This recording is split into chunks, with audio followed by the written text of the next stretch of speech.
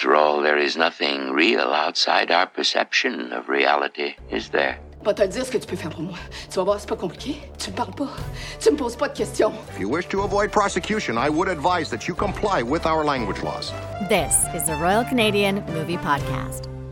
Hey there, and welcome to the RCMP. That's the Royal Canadian Movie Podcast. I'm your host today, Becky Shrimpton, and next up in our special series on 2019's Hot Docs, I'm talking to Rama Rau about her documentary, The Daughter Tree, which is going to be premiering at Hot Docs this April 27th at 6:30 in the Tiff Bell Lightbox Theatre here in Toronto. If you are not in Toronto, that's totally cool. You can also follow the progress of the film and check out Trinetra Productions. I'll have the link for that as well as the Hot Docs website so you can get more screening times in the show notes as well as on the website at RCM Pod. The Daughter Tree documentary explores the cultural preference for baby boys, which is all across the interior of India, even in 2019.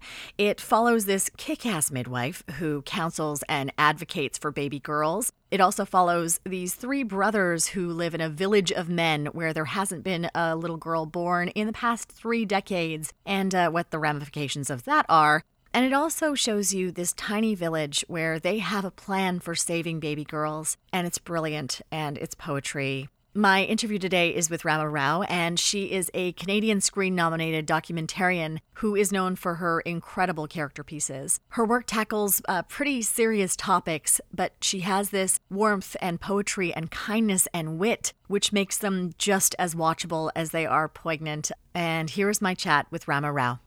I am a very big fan of your work. I've been following you ever since the League of Exotic Dancers. That movie is so much fun. And I wanted to know, I know obviously this isn't your first rodeo at Hot Docs. What was your first sort of interaction with Hot Docs? How did you become aware of it?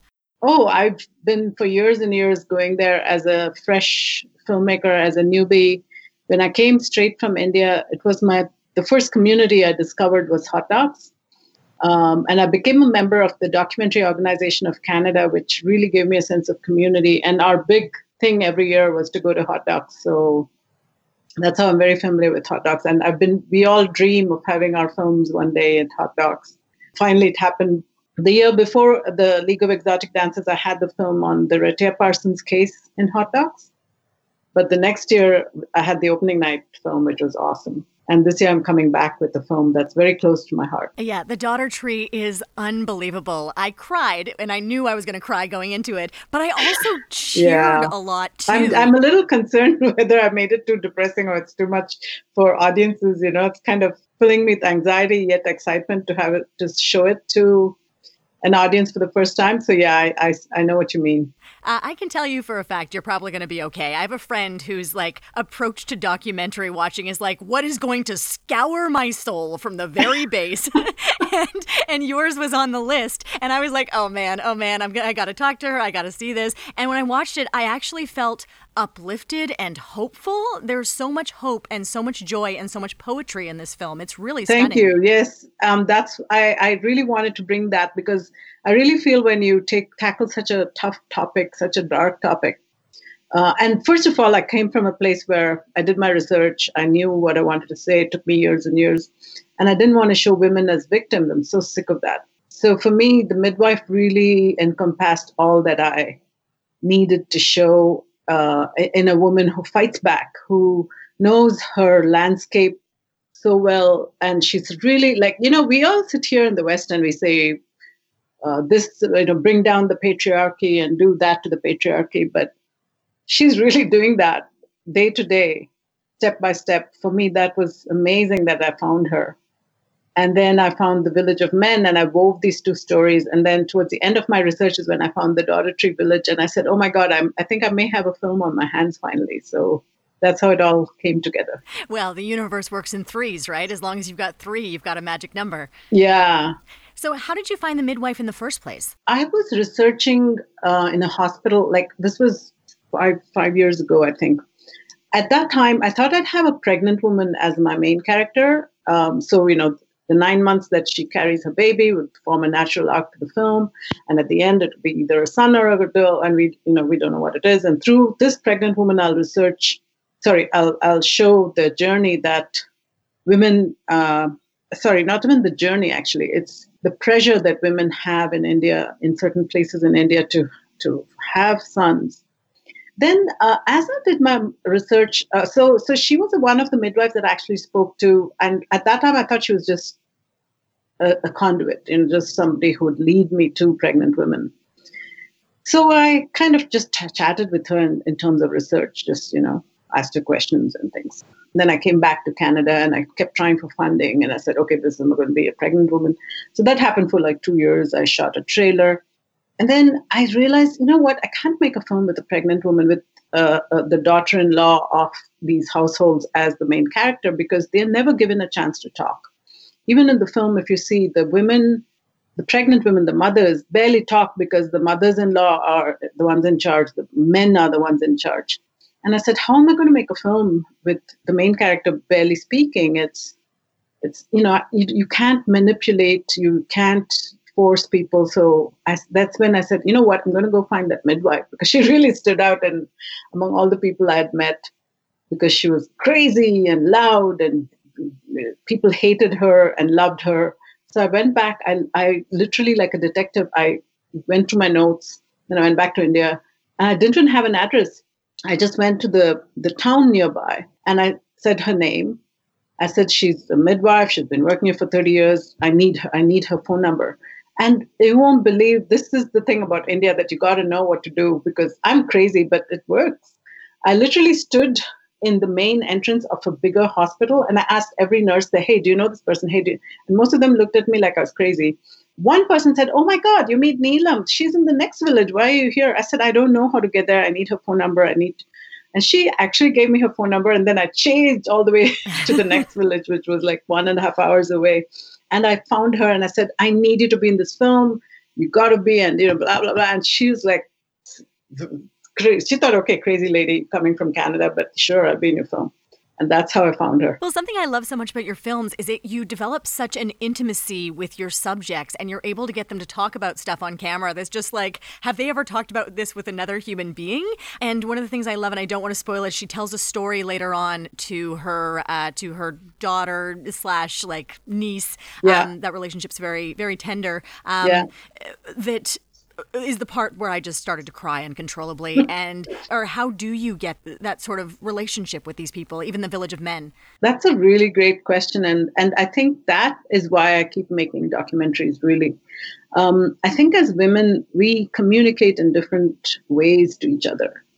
And for me, it's always been important to tell these stories. And for me, intimacy has always been not behind closed doors in a bedroom, but intimacy is when I can get into your head and speak to you in your own language. And that takes time, that takes trust, that takes so much. So we spend a lot of time before we start shooting. Like, I don't just land up in someone's home with a camera.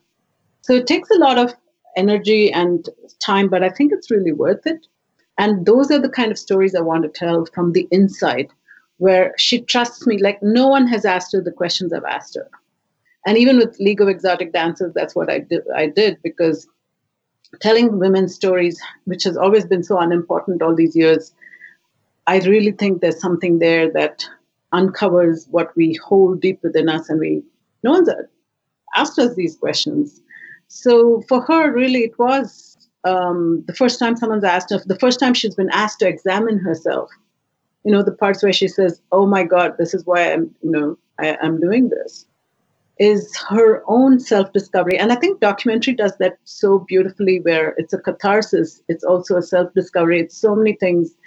And as the filmmaker, you need to be so respectful of them, of their space, of not pushing them into hating themselves or finding themselves in a place where they can't really understand what happened. So the trust is very valuable to me. And I want them to continue doing what they're doing, because you don't go in there to disrupt what they're doing. So those are the things that I try to get out of my characters. And I'm very lucky that sometimes I do. And I'm very respectful of it. And when you're in the Village of Men, how much time did it take to get those brothers to open up to you? Because I can only begin to imagine. It took me many years. That's why this film took so long to make, because we had one set of characters.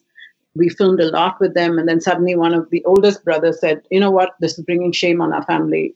We don't want you to come back. So they just said no. I lost funders, I lost characters. It's just part of the game. And I found a line producer in Bombay who would go into villages, talk to people, send me notes, send me photos. And she found this village which had become arid, and where this family of brothers were living, and with really no way of finding a wife. And she said, "Let me know what you think." So then I flew down to meet them, and I knew that when I actually shoot, I'll need a male assistant director with me, because they don't even look at a woman. Because first of all, they haven't met many women, and then here you are coming from Canada. I didn't want to be intrusive. For me, the authenticity of the piece is really important. So I took a male Hindi-speaking local AD from Bombay who works in films, and we both sat and talked about the film. So I used to tell him what I want to talk to the men, and they would know I'm there. It's nothing covert. But I just think men speak differently to men. So I would be to a side, and I would act like I'm doing something else, but I'm actually listening to them talking, because they're very shy, because they don't know women and they have not seen women. So the AD knew exactly what I wanted to ask. I'd give them a list of questions, or we'd discuss after and before. And in between, I think after like around 5 or 6 days, they started getting comfortable with me, and I would ask questions that I wanted to ask. So those were also, that was a difficult part, I think. That was the most difficult part, to get the men to talk about not finding a woman. It's such shame for them, So that's really, for me, the tragic part of the whole thing. Rama, there's so many questions I want to ask you, and I know our time is short. What do you hope people walk away with when they walk out of this film? I hope people will realize that this is a huge planetary problem. In funding, everyone would be like, this is happening in India, why do we care? Like a German funder asked me that. In Canada, I'm not finding an outlet for this film. I've been rejected by both CBC and TVO, because they're like, oh, it's got subtitles, we're not interested. So this is our problem. This is as big as the environment issue, because massive populations like China and India are skewing their male-female ratios. It's going to affect us. And that's what I want people to understand, that this is a huge problem that affects all of us, no matter where we live in. If they weren't such large populations, it's not. Obviously, it would be a local problem. Do you have another Canadian documentary that you absolutely love that you'd recommend to our listeners, if it's screening at Hot Docs now or something you've seen in the past? Oh, you know what? I'm excited about the opening night documentary. It's about the Colton Bushey case. And I'm very excited to see that, because that case made me so mad, and I'm so happy that Hot Docs has made that the opening night. And my last question is, what do you think Canada needs more of to support its artists? I think we need to understand that people from different cultures come to Canada, and I think we need to loosen the whole thing of Canadian content. This is all Canadian content. I'm a Canadian, and I'm making these films, but I'm not getting money. I got money out of partly from the National Film Board, which I'm very grateful for, but I had to finish. I went to Germany and finished. I had to go to Europe. I put together money from France, Germany, Finland, and Norway. So that's really sad that, we call ourselves a multicultural country, but we're like, oh yeah, that's not going to happen because, you're not in English or French. And a Canadian point of view is going to be very different as you behind the camera as the documentarian than someone who is making that story from India. Exactly, yeah. Fascinating. Well, Rama, thank you so much for your time. Thank you so much. Such a pleasure to chat with you. Hopefully we'll have you on the show eventually. No worries, anytime. Take care. Okay, bye. Bye.